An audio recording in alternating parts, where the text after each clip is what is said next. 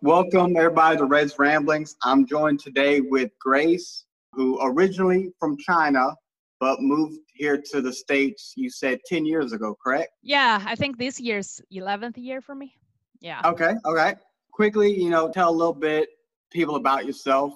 So I actually born and raised in China, Beijing, China, and I came here to pursue a master's degree in statistics.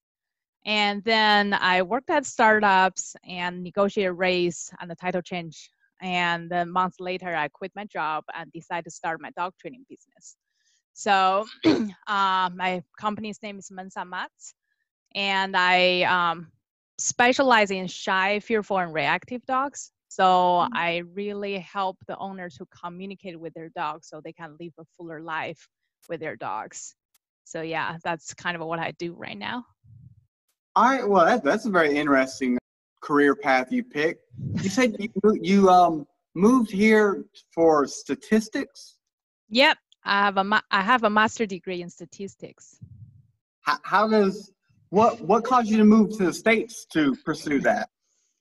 Well, so it's kind of a trend thing. I guess people in China love to, like, if they could, they have opportunity like go abroad to study. So that's kind of like for me, it's actually opportunity come up. Well, it's a very personal story. My father actually passed away, and somehow that opened up an opportunity come over because of funding and stuff. So that's kind of how it all started. I never thought I would have come over for studying, but yeah, kind of happened. All right. Well, one of the things I was interested in, and I started to realize very, very shortly into researching about Beijing and China in general, is one, obviously how vast and large China is. So, and even you said there's probably not a lot, there's definitely a lot that even you wouldn't know about. So I got to thinking, I was like, all right, well, I got to be specific with what I look up, that hopefully she'll know what it is and can explain it more. So I kind of dealt with that. So hopefully I will probably stick to the usual, like Forbidden City, Great Wall of China, stuff like that. But I'm going to at least attempt some more stranger things that I learned today that hopefully you'll know as well. If not, Sure. We'll both be learning together. But one of the things I came across was that Beijing's the capital of China, and it has been the capital 6 different times for like previous governments back in the day, 6 notable Chinese governments, from the Yan state capital in 221 BC to the first national capital for the Yuan dynasty, if I'm saying that correctly. Then also became the Ming dynasty capital, the Republic of China capital, and Qing. How do you pronounce that? Qing. Okay, Qing dynasty capital as well. So 6 different capitals throughout the growth of the country, as well as Beijing is the 16th name that it has had. It has a previous title of Jiqin. I'm hoping I'm saying that right. City of Ji, J-I. Ji. Okay.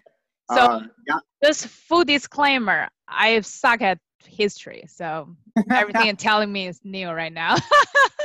I know vaguely about things. If we say Beijing is basically how I learned the history is that if you know feng shui, it's just a good place. So that's why all those places pick Beijing as capital. That's kind of the history, that's how I interpret it without all the numbers and the years, All right. So this is definitely going to end up being a pretty interesting sit down right now. What are some of the things would you say from your time in Beijing, though? Like, have you been back since you've moved to the States? Nope. So I bet there a lot of things have changed, and haven't gone back for 11 years. Just kind of had no reason to, I guess. And always feel like there's no right time, and then they're always busy with other things. But I guess part of it, if you talk about culture side, I'd say probably nothing much changed. your city Mhm. can have buildings and stuff, but how the people there and stuff, probably very few have changed. I don't know if that makes sense to you or not. I understand pretty much what you're talking about, I think, anyways, because I think we kind of have that here. Like things are moving in a direction, but they're still kind of the same. So I do understand that a bit. Hopefully, though, we can get into foods. So my history, foods. Hopefully, that's something we can discuss because I'm a big foodie. I like a lot of food. One of the ones that I came across that just by the title alone, I had to ask. Donkey burger. Donkey burger. That, that's what I'm reading. If I if that's what I think it is, it's probably not donkey meat. I don't think it said necessarily donkey meat either. Yeah. But the title it has here says donkey burger, originating in the city of Baoding, I think, in northern Hebei province. Beijing has adopted the donkey burger as its own. Restaurants offering this dish serve a number of different donkey meals. However, the one to try is the donkey burger. Oh, shredded donkey meat is served in a piping hot, crunchy bun with a green pepper relish. Okay, I'm on Chinese Google right now, so I'm gonna see what it is, and I'm gonna explain it to you after I read it in Chinese. All right. Okay. Okay, let's see. Okay, they actually said, yeah, it's real donkey meat. And then, well, I wouldn't call it burger, it's probably more like sandwich from Hawaii. I want to actually tell you this story. So in China, when I learned English, burger means sandwich, sandwich means burger. There's no difference. So I still remember when I first arrived in US airport, I went to McDonald's. I said, I want a fish burger. They all look at me like I was nuts. Yeah, for us, fish is not a burger. Yeah. Right. So burger pretty much only means it's beef. That's burger, right? Other things are called sandwich. So yeah, if you look at the picture, I'm on this Chinese Google website. That's how I call it. It's actually more of like a sandwich. It's definitely not burger. That's funny. I actually never had. I don't think I ever had donkey meat before. I can't. Yeah, I've had horse meat, but I've never had donkey before. Yeah. Another one I have two more. Okay. And this one goes in the same term of donkey. This one called rolling donkey. Oh, that's a dessert actually, I believe. Okay. Yeah, it does say red bean, which I've had red bean before. That stuff's real good. Really? Okay. Most Americans don't like red bean paste. So you must have a unique taste. Well, at one of my old jobs, one of the guys I worked with, his wife was from South Korea, if I recall. Oh, okay. So I had it from there, and then at my job now, I work with a guy who's originally from Vietnam. So they both brought red bean variety of foods around, and yes, that's just really good. And it caught me off guard because like I'm thinking, as an American, I'm thinking beans are not necessarily sweet. So he's like, "Come on, try. It's a dessert." I think the first one I had was a pastry, like it was a fried dumpling type deal. And he's like, "It's sweet. It's sweet. It's red bean." I was like, "No, beans aren't sweet." And I had it. And I was like, "Whoa, that's really good." So one of the other ones I have, and I'm just gonna read it how it's spelled here. Okay. It's a very unique name. Okay. Tuckahoe pie. Okay, I have no clue what that is. Could you spell it out? Yes. Tuckahoe. Tuckahoe pie. It says is a traditional paper-thin snack in the shape of a full moon, popular in Beijing. It consists of a basic pancake wrapped in honey, sugar, and assorted nuts. Yeah, so this is actually very close to one of the Japanese thing because I watch a lot of animes recently. They have this thing, basically like a two-piece of pancake and with red bean paste in the middle. Mm-hmm. That's really what it is. And I don't think I was a big fan of it when I grew up. It's just kind of a plain taste thing. Yeah. Never. I couldn't. What the heck translation is that? Don't understand. Yeah, I don't know. It gives the Chinese version of it, Huling Jabing, but I'm probably totally wrong on that. It says, according to legend, Tuckahoe pie originated in the South Song Dynasty, and the preparation method and required equipment were well documented. Oh, it comes from a herb. The herb Tuckahoe has many medical effects. That's where that comes from. Okay. And therefore is popular with Chinese people, especially women and the elderly. All right. I didn't read that part first time I looked at it.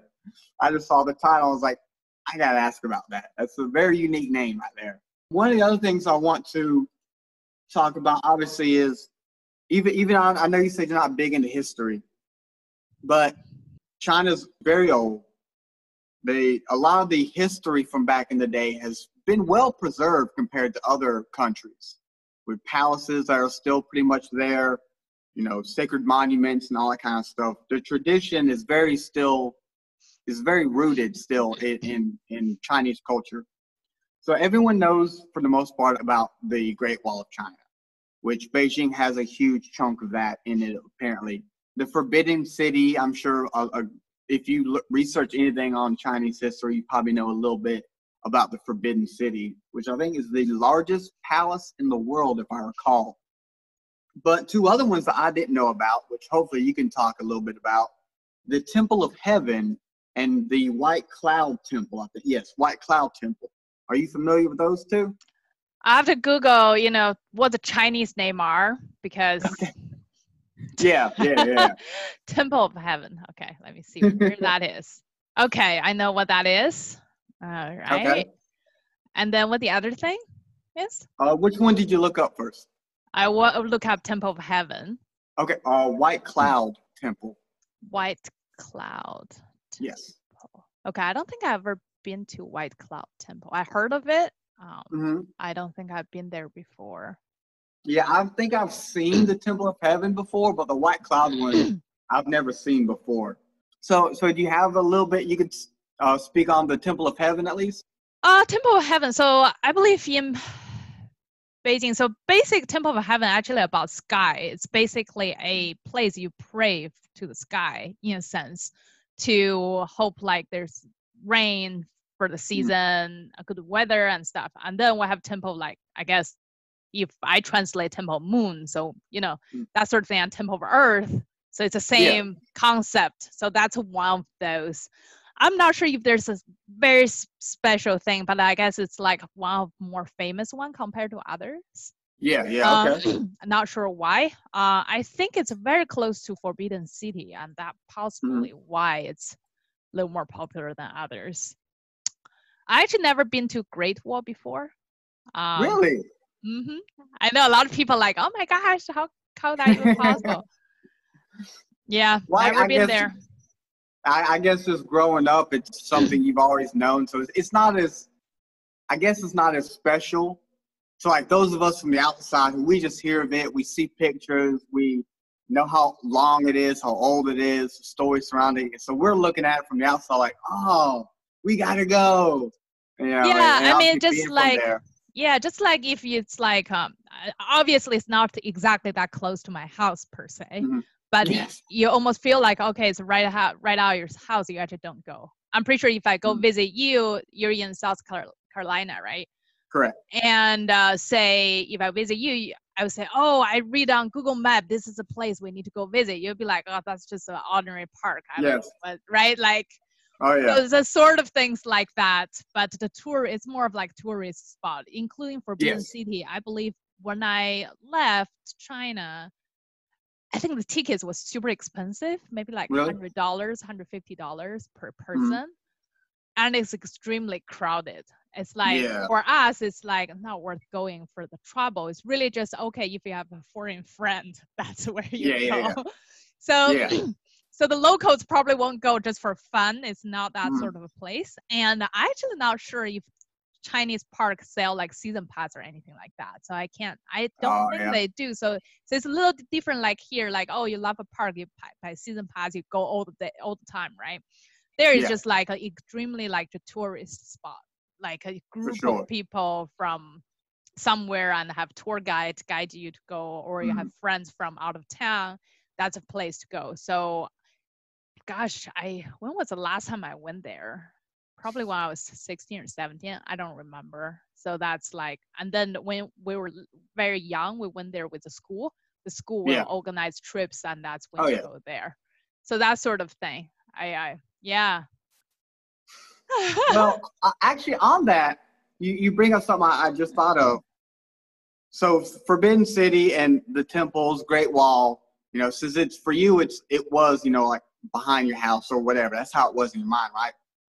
So it was really a tourist thing. Are there some stuff that the local Chinese would visit more often, or it would be that like everyday go-to thing that maybe the tourists wouldn't know about, like the secret spots of the locals? Huh. There actually was a place. I actually have a name for it. Let me see if I can find it. I'll give you official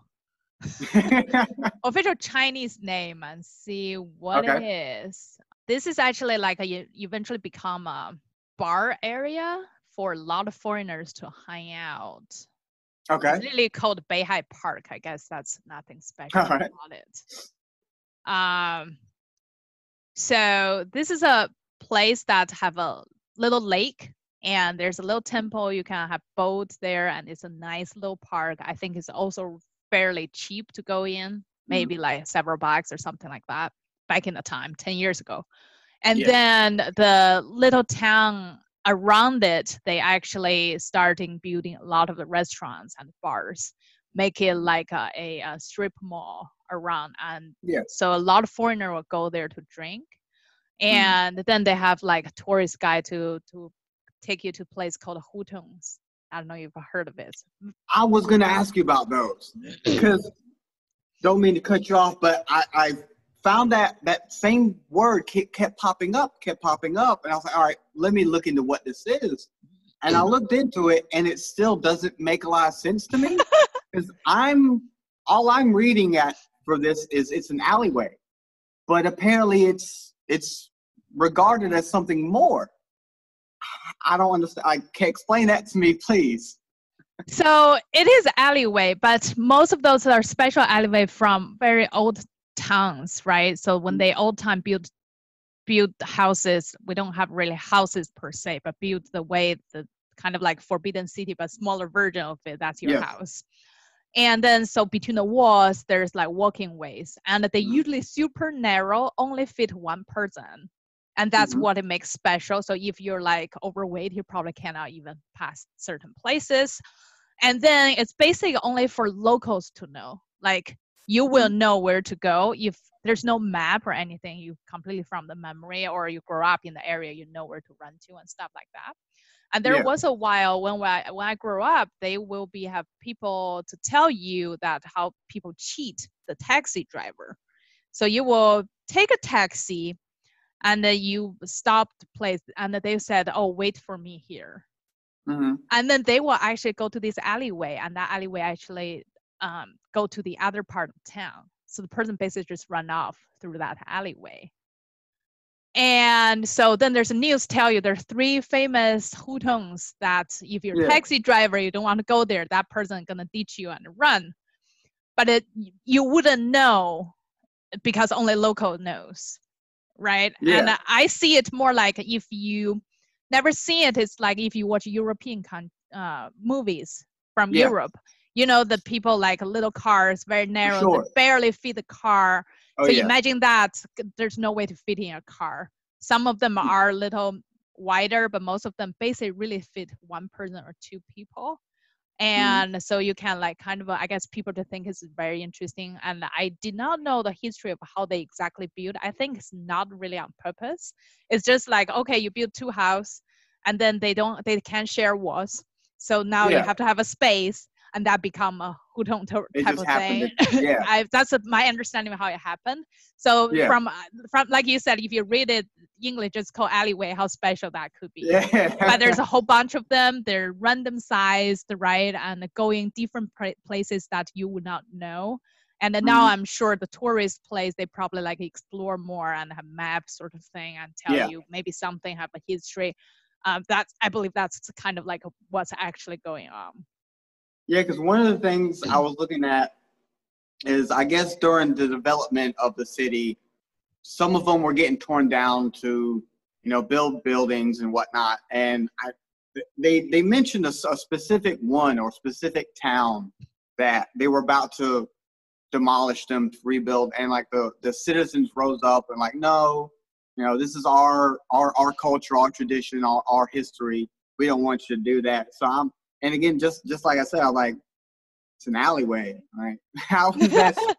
So I'm glad that came up, because I was going to bring it up at some point for sure, because that was definitely one of the things I found. Everything else I ended up looking at, I kind of knew a little bit about, or I've heard about, but an alleyway that kept popping up, I had to ask what was up with an alleyway for sure. One of the other things I found, and I'm sorry, this is another history thing. China's known for inventing a lot, from gunpowder. I think it said like the four great inventions: gunpowder, paper, printing, and the compass. But I remember growing up as a kid watching like History Channel, Discovery Channel, and anytime they would have a special on China, I was right there in the living room. I'm sitting down watching it. And a lot of it, when all the families, the dynasties were fighting up against each other, I think it's the romance of the Three Kingdoms, if I recall. During or around that time, they even invented the crossbow, the repeating crossbow. Since gunpowder, basically anything that went boom, from bombs, fireworks, obviously, landmines, whole bunch. If it revolved around handgun, apparently the first depiction of a handgun was from I can't remember what dynasty it was, but it was from a canvas that was written from like something, I want to say 1200 something, that gave a small description of what a handgun is. And another one I'm looking at, and I don't know how to pronounce this right, so I'm gonna spell out. And apparently it's a French word, but it's apparently was a thing that the Chinese did way back in the day. CLOISONNE.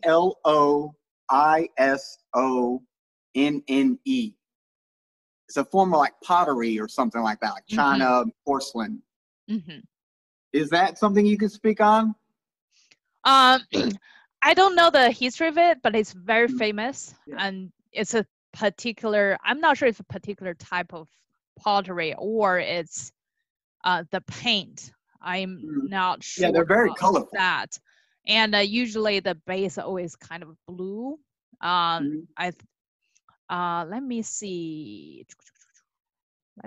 So yeah, it's special and extremely expensive, and a lot of knockoffs. Oh yeah, I'm sure. Okay, so basically, like, there's metal inside of this pottery, and that's what makes it special. Okay, yeah, I'm seeing it now. It's that, soldering or fixing silver or gold wires or thin strips placed around the edges. So that's apparently make it special. Article's long, but I guess. Yeah. And and when I grew up, they will tell you, oh, this is that. I don't ever remember how they teach us why is that or anything like that. And all I know is there will be like fake ones and real ones, right? Real ones in the museum. The rest you see all fake. Another interesting fact that I thought of, because everyone knows, between China and India, those two countries are the most populated, right? Both of y'all have over 1 billion people. And one of these statistic that came around, it was an older, I think it was from 2016, so it might not be accurate today, but it said that if you had the world's population, that 1 in 5 people are Chinese. And when I thought of that, I was like, that puts into perspective how many there are when you think of in all of the world. I don't know how many billions we have now, but if 1 in 5 of us is Chinese, that's an enormous number right there. So you're originally from China, from Beijing, and I found at least everyone knows. Well, not everyone, because some people actually think that Chinese is a legit language. It's not a language. It's just the people. Y'all have Mandarin, Cantonese, and there's a few more, but Mandarin's the most popular. Cantonese is number 2. Which one do you speak? So I speak Mandarin. Mandarin is actually the government language. The government language. Government, okay. Mandarin. Now, actually, in China, I think I was taught it's more of a dialect. Mm-hmm. But there are actually way more than 2 of them. Probably like 50 or something. So just know every region you go to in China, we don't understand each other. Yeah. So that's how many of them are, and we even write differently. Some of the languages are spoken only. There's no words. And most of language has its own characters and everything. If I from here to, if say I were in Beijing and you drive for 2 hours, you actually arrive another town called Tianjin or something like that. It's a little town. If they speak their own dialect, I would not understand them. So there are way more than Mandarin and Cantonese. The reason here people know those 2 because Cantonese are also, I believe Cantonese is also a large category of type of language people are spoken down south. They actually, people from Hong Kong, actually, they have their own dialect, and it's not exactly Cantonese. And then people from Guangdong, I think that's a proper Cantonese per se. But they can understand each other, is my understanding. My dad actually spoke all of them when he's alive, but he never taught me any of it, so I didn't speak any of it. And so I think because they're from southern China, they're the one like originally start import-export business. They're near the ocean line, Yes. So that's most of people, actually the first group of people actually go abroad and start business and stuff like that. And I think that's why people in US or including other probably countries that think Cantonese is more popular knowing because those, in a sense, the first group of people immigrant to other continents, I guess. I hope that makes sense to you. Yeah. I mean, it even makes sense with the when you said those down there, even though they speak Cantonese, it might be a little different. Because I mean, if you think, you've been in America now, we have different accents. Yeah. Like you're over there in the West Coast of California. I'm in the South. Southern accents way different than like Northern accents up in New York. Boston accent, we all know, is a very different accent. So even that we understand each other is different, though. It's all the same language, but you got to know the phrases, the slang, all that kind of stuff. But for the most part, we all speak the same language. It just sounds a little. So in China, that's not way beyond accent. So everybody speaks Mandarin with an accent. And in fact, if you grew up in Beijing, you actually spoke, I think it's not a lot of people learning that anymore. They're actually like a kind of Beijing local dialect. So it's not exactly Mandarin.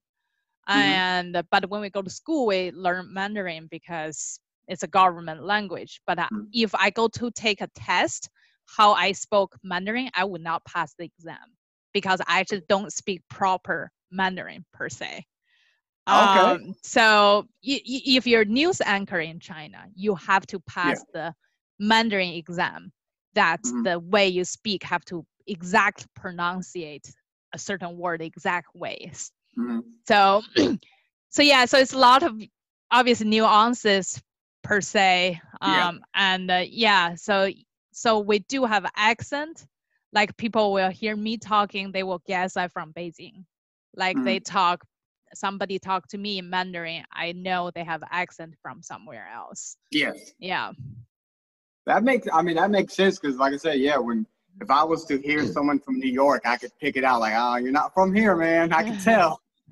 We definitely have that in common for sure.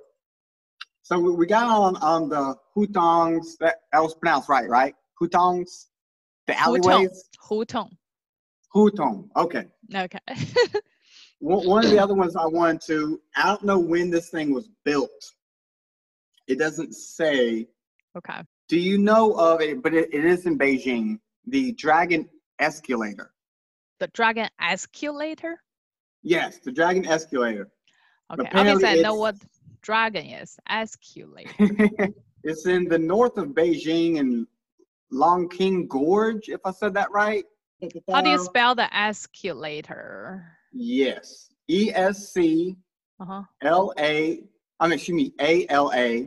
Yeah. Apparently, it's the world's largest outdoor escalator. Okay, let me see. Huh, I don't know what that is. I'm looking at a picture. I never heard of it. And the north of Beijing. So place. Yeah, it looks fairly new, so I didn't know if it was been built after you left or...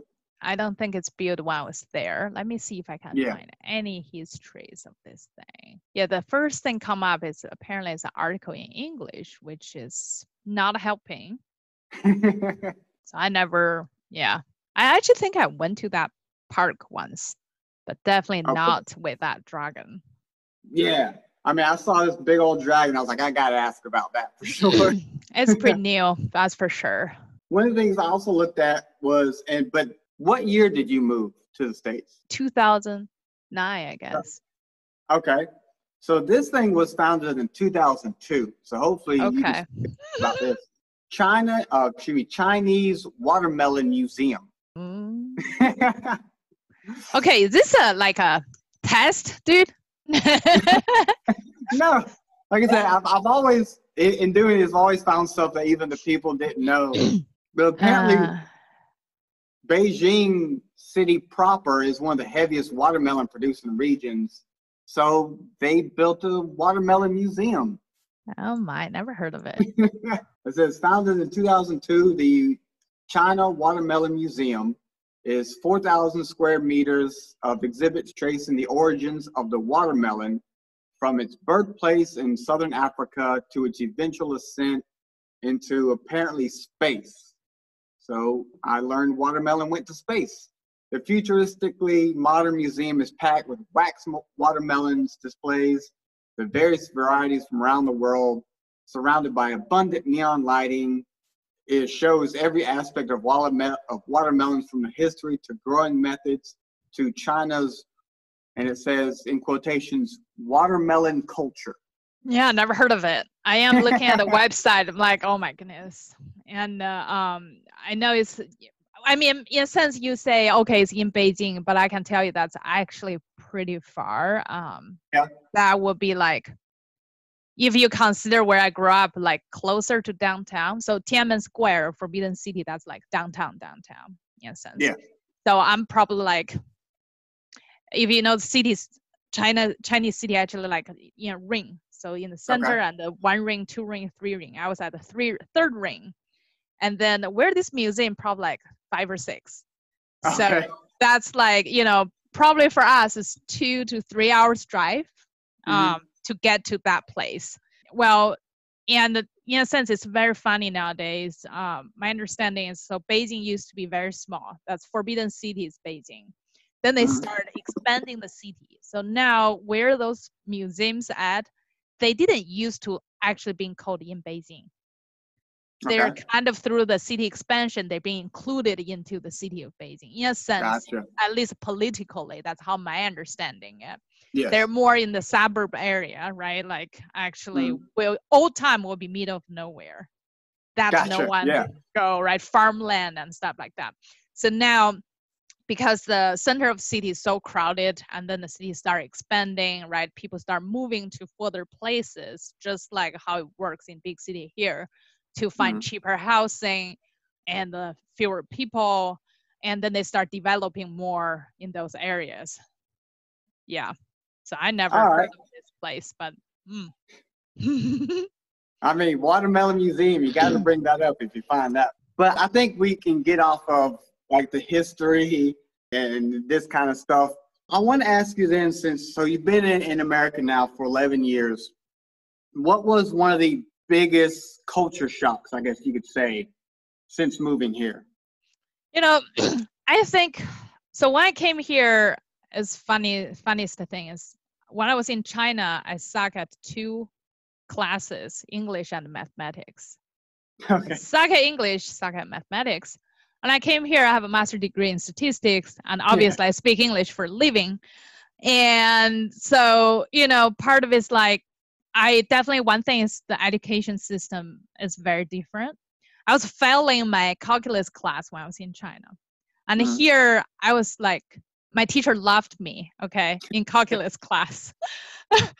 And for me, like they taught it very differently, the way how they introduce it and stuff like that. And then I think that's one thing I feel here definitely when you talk about culture different, everybody would say US supposed to like have a lot of freedom. And compared to China, probably more governated, right? You don't have a lot of speech freedom or something like that. Yes. And on top of that, I think I don't know if you know any Chinese people. It sounds like you know some like people from Asia. Yes. Yes. And those people are gonna hate me if I try to, you know, stereotype it, obviously.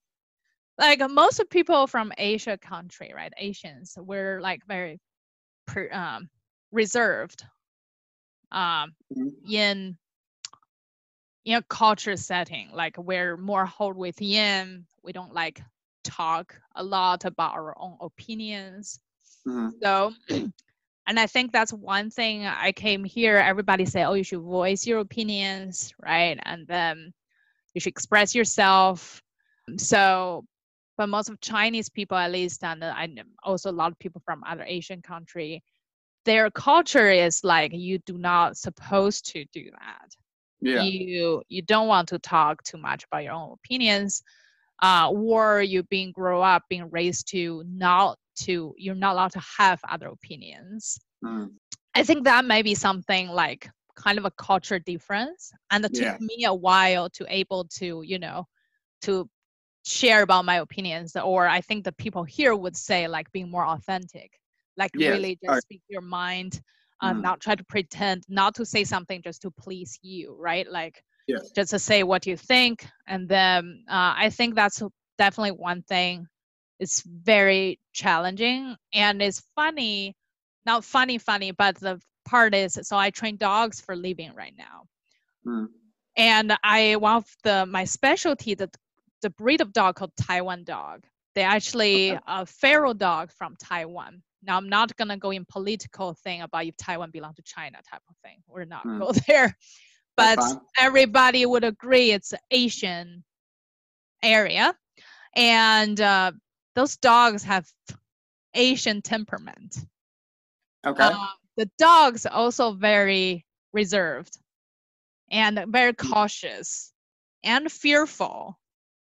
And when this comes to dogs, they become extremely reactive and very difficult to train. So part of it's very funny because I would joke about it. I said, just like the people there. So when you work with dogs like that, you have to go kind of really help the owner to understand the dog's temperament. Yeah. And that's actually from, in a sense, the people's temperament.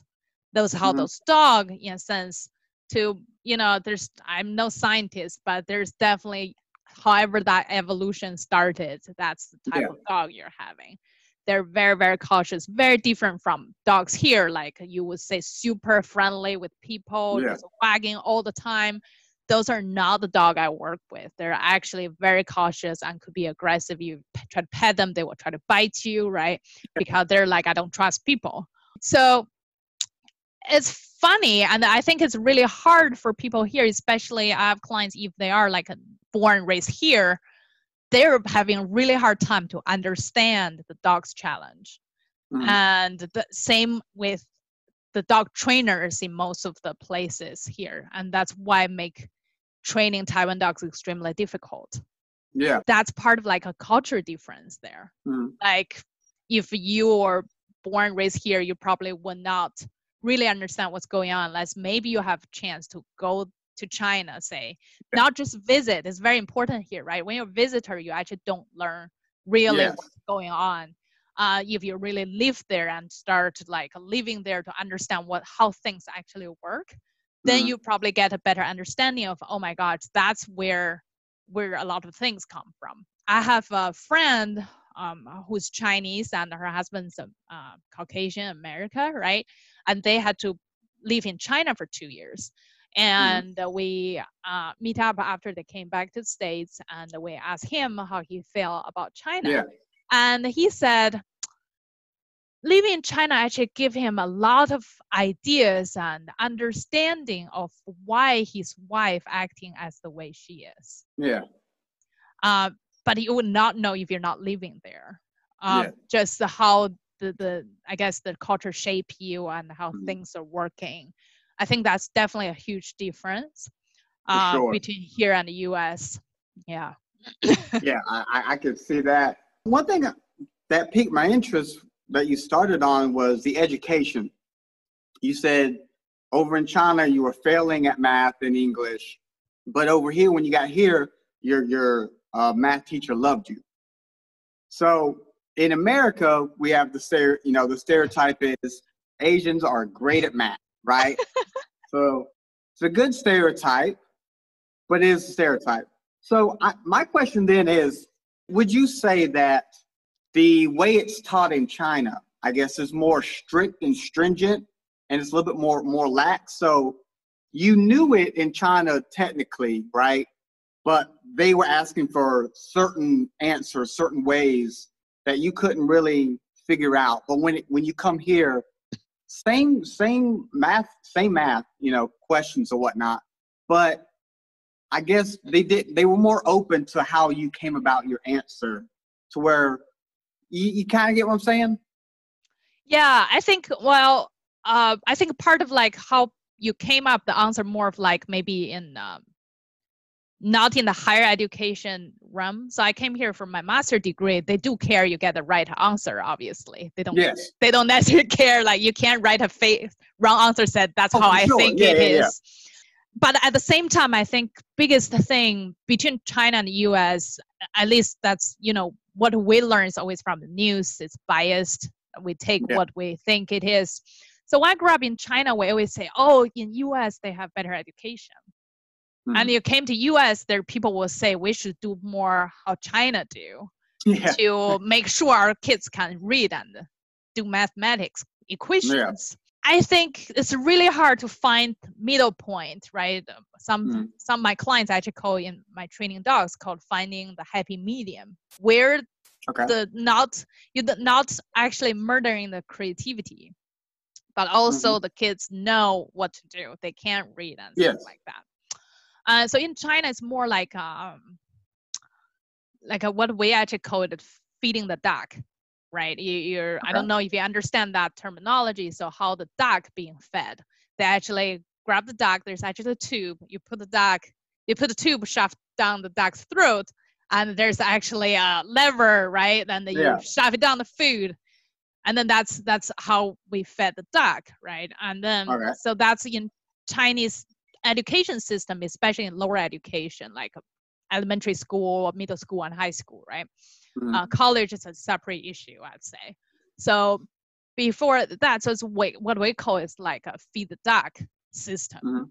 Means that this is the bunch of things you have to learn, and you have to do this, and this is the only way you can do this, or only way you can answer these questions. There's only one right answer. Now, mathematics, I'd say probably like, okay, most of us probably will agree on one answer. If you actually have a theory about different answer, you're probably going to be a scientist. We have the most famous essays called 1 + 1 doesn't equal to 2. That's actually a freaking essay about why it's not, right? And then, but obviously most of us won't be there per se. Most of us will agree, okay, 2 is good enough. So, but I think more come to other things, including history, right? We talk about the historians' history, right? No one knows what happened. But in China, our history class is question and answers. You have to answer the exactly way that the textbook wants you to answer.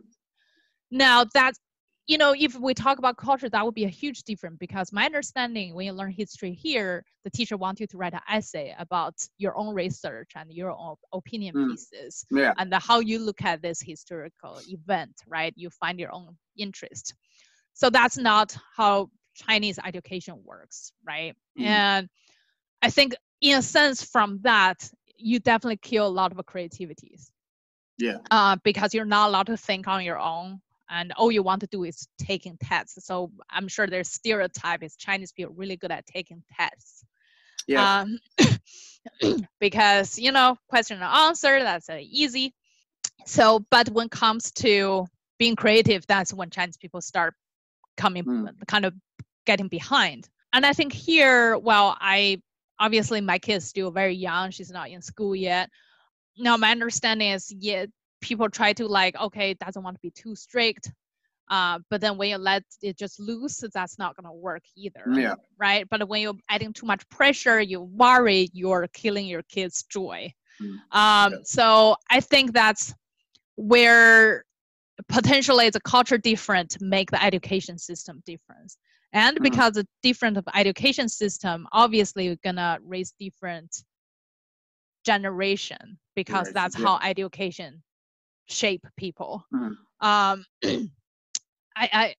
don't know where was the question already, but I guess I'm a little off topic, but now we're on this. No, I like that. I like where you're going with that. Basically, to sum that up, it's like over in China, it's by the book only, whereas over here, it's more open to interpretation. You can think outside the box and let your mind just go. As long as you come to the same answer, how you get there is a little bit more lenient, you could say. One of the things then I want to get, because it's, and correct me if I'm wrong, because I don't want to make an assumption. It seems like you would say that in terms of education, our more open-minded, out-of-the-box way here in America is better, slightly, I guess, than in China. Would that be fair to say? I'd say yes. Obviously, I didn't grow up here. There's no way for me to experience how I grew up differently if I do both. That's fair. But I had a quite miserable time when I grew up in the school system. And I think similar things apply here. There are people absolutely hate schools. They feel that still restrict them and not actually helping them to be successful. And again, there's no one size fits all. But I think people hate school here. If they go to China, they're probably really going to hate it even more. Because you can't not even be in rebellion or anything like that. You're not allowed to, right? You're going to have a hard time. And I think that's definitely a challenge there. So obviously, if now I'm raising my kid here, I would not say, okay, let me send you back to China so you have a good fundamental understanding of mathematics problems. And we use a lot of memory, try to memorize stuff a lot. Okay. Which I hated. So like in mathematics, you have these tables you have to remember. And the other day, me and my husband had a conversation. So just background, he's Caucasian. He's born and raised in California. And then, so we have this mathematics equation. I said, oh, I remember this table. That's why I know the answer. He said he never memorized any tables, but he know the answer. Take him a little longer time to calculate it, but he said that's how you calculate it. So you never need to memorize the answer because you know how to get to the answer. Yes. I said, right? But then I'm like, why? If you memorize it so fast. So there's like kind of like, you may say it's pro and con, but at the same time, it's not like I don't know how to get to the answer, but I'm like, I have a faster way because I remembered it. And so it's kind of like the difference there. But when it comes to maybe problem solving, I probably not going to be as effective as him, because more of me is like, oh, that wasn't on the table, so I'm not sure. Yes, right? So yeah, from that standpoint, I definitely say if the school system here really try to help the kids to really about how to create train of thoughts and come up your own answer, I think that's definitely a skill way more important than remember a table with the answer on them. I hope that makes sense. Yeah, no, I get what you're trying to say. then I want to jump into, is there something that you feel the Chinese culture is doing better than how we do it in America? Something like, if you could bring it here, that it'd probably be good for us. Okay, so whatever I say gonna piss off somebody listening. All right. Hey. And yeah.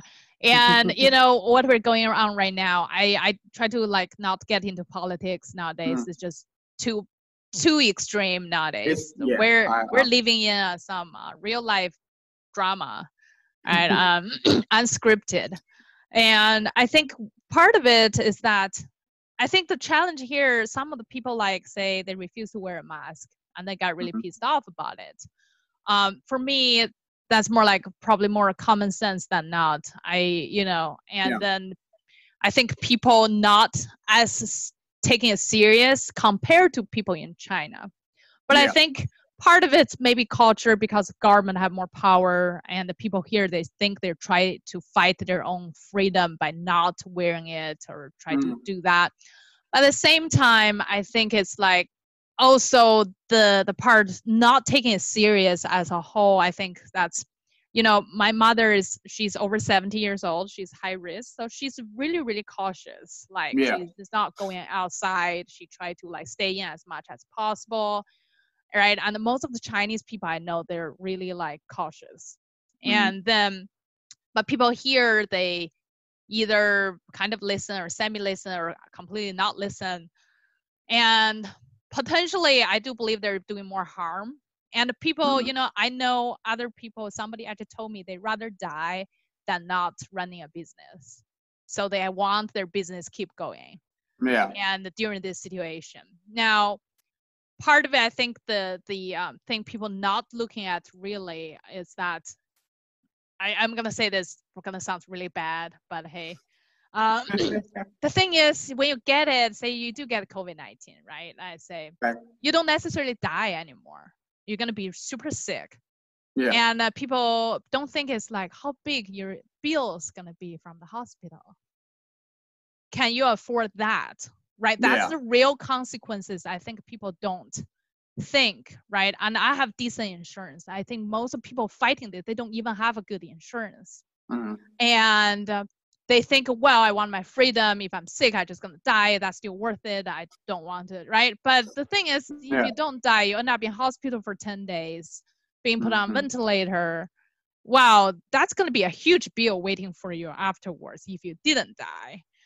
And for me, that's more real consequences than people just say, hey, right? And then if I can take something from China, I lived through SARS when I was in high school. Okay. I don't think it's like as bad as right now, obviously, so it wasn't a pandemic or anything.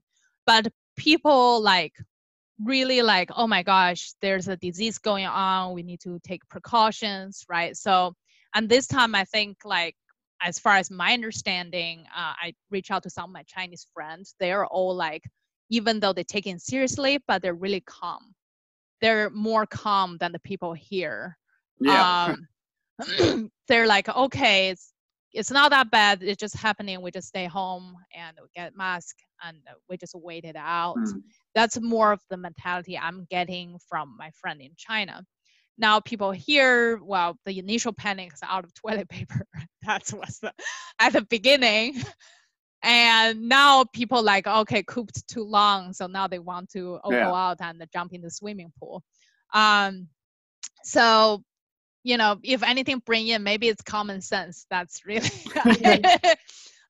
it's so hard to have common sense nowadays. Those are, I think, people not really getting the consequences in a sense, like understanding what could be the harm, even though we're saying, hey, you could get really sick. And yeah, I think one of the things I've noticed as this has gone on, I like how you said the common sense, because I found that like the only thing really common about common sense is everyone seems to think they have it, That's about it. Well, two things I want to mention, because I don't really want to stay much on this topic either, but fuck it, here we are. We're going through. one thing for sure that I've realized, I think of more of the Japanese culture when I say this, but since that is part of the Asian culture as well, is the, respect and honor is huge over there for sure, right? And even before this, you would regularly see people walking down the streets in Japan with masks. Like, it was just everyday life. So for them, it's like, all right, we already doing this, so it's not a problem, right? They have no problem with that. I'm sure it's pretty similar over there in China and Asian culture, no matter where. But one thing it's been, I guess, shown more now here in America that has always been here, but with this, it's amplified, is the right word to say, is that a lot of Americans are, well, it's not happening to me now, why do I care? Like you said, they're not looking into what could happen next week, tomorrow. It's like, I'm not sick now, whoop-de-doo. My family's okay now, whoop-de-doo. And that I think that's definitely a big problem that we have for sure. Because like you just said, you have your mother, she's in her 70s, she's high risk. My mother's in her 60s and she lives with me, so she's high risk. So me, if I was to get it, I'm pretty sure I could fight it off relatively easily. And I have decent insurance as well. So I think I'd be okay. I have a 6-year-old though. A 6-year-old could probably fight it off pretty easily too. Doesn't matter. I don't want my 6-year-old getting that regardless. Same with my mother. You just don't want that to happen. There's too many people that instant gratification is so rampant here in this country that they don't think of others. Empathy is dying, if not dead.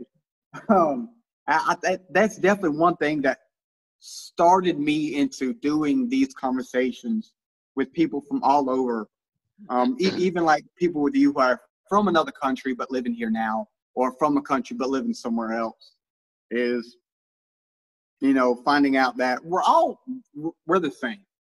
We come from different backgrounds. We grew up a different way. We know different languages, different religions. It doesn't matter when it comes down to it. We're all we have a lot in common, no matter what. And I don't really care if people get mad and comment, oh, you hate America. It's not the case. I was in the Army. That's not it. But that single-minded, arrogant, it's our way or the highway type mentality is not helping anybody. But yeah, I'm gonna leave it at that. Oh man, woo! Yeah, it's true, and it's challenging. That's for sure. Yes, it definitely is. It definitely is. I'm curious to see what's going to happen, not just with how it's happening here, but around the world. Whenever everything calms down and there's a cure or whatever, I'm curious to see where everything's at, because it's going to be different no matter what. No matter whether the cure is next week, next month, next year, there's going to be a big difference in how things are going about around the whole world. Enough about that, though. So go ahead. I could go on, but I don't want to right now. Go ahead, Grace, if you don't mind. I want to go ahead and wrap this up. I'm getting a little hungry. You said you have your Mensa Mutts business going on. Mm-hmm. So tell a little bit about that. You're from over in California. I'm sure if someone has a dog in California is listening, maybe they could reach out to you. So let them know where they can find you. And after this, I'll get with you and put links into the description for how people can reach out to you. Awesome. So all my training right now, obviously virtual. So I have clients from Canada, right, all over the world. So as long as your internet, get in touch with me, it's no longer an issue nowadays. Gotcha. And so the easiest way to get in touch with me, I actually go to my website, it's mensa-mutts.com. And I have a free report for people who sign up. It's actually an article I wrote, like a debunking 2 biggest industry norms. And as well, so 3 things you can do to really help you reduce your dog's reactivities. And so people can just go to the website, type in their email, they'll get the report. Then, there's tons of information. I actually write daily to my email list and to share dog training tips and everything like that. A lot of my dog owners working with me, they actually get a lot of value out of the things that kind of free. I have a YouTube channel and stuff too, so they watch what I do. Okay. And then there are people, obviously, if they need more hands-on per se, hands-on, no longer actually hands-on, help, or their dogs very, very challenging. So then they will probably do more training, like private or group session. So the dog I work with in general is like what I call them shy, fearful, and reactive. But in common sense, a lot of people who think their dog's aggressive, more than likely not necessarily because their dog's aggressive, it's actually because their dog's really fearful. Yeah. And the aggression just part of the symptom to reflect on the fact that dog's very insecure, kind of like people in a sense. So very, very similar. You know, bullies are the very insecure people. Yep. But they're acting like they're really strong. And those are a lot of our dogs. And Taiwan dog happen to be the most type of dogs I work with because I happen to have a Taiwan dog myself. And they happen to, because they're feral, they're not as domesticated compared to a lot of dogs that you might get here. They are inherited a lot of those fearful and skittish and reactivity type of personality traits that make them extremely hard to work with, as well as I think most of trainers failing dogs like that. The traditional, you know, the obedience and stuff like that, usually not working as well with Taiwan dogs. So that's kind of the type of specialty I work with, dog owners who, especially I say, if you as a dog owner have worked with, like, tried everything, you think you've tried everything, right? The obedience, the medication, right? And you know, and then you went to some reputable trainers and you did all those things and you're still struggling, I might be your last stop, right? Actually, I have clients that have 3 trainers before me, and that's where they stop at. So yeah, the best way, you know, obviously is website mensa-mats.com. That's will be the easiest way to get to know me, in a sense. I really like, I'd love to people that get to know me a little more before they even want to work with me. It's not like you're not going to call me and say, hey, this is how much I charge, you're going to pay me this much, right? So go to my website, there are tons of information, get to know me a little more and see if we're probably a good fit, then you can decide what's next. Yeah, awesome. All right, well, cool. Hopefully you'll get a few international customers from this. Awesome. I do got a few now. So again, I want to thank you for joining me. It was nice to talk to you. We kind of went off, but I enjoyed it. I enjoyed it a lot.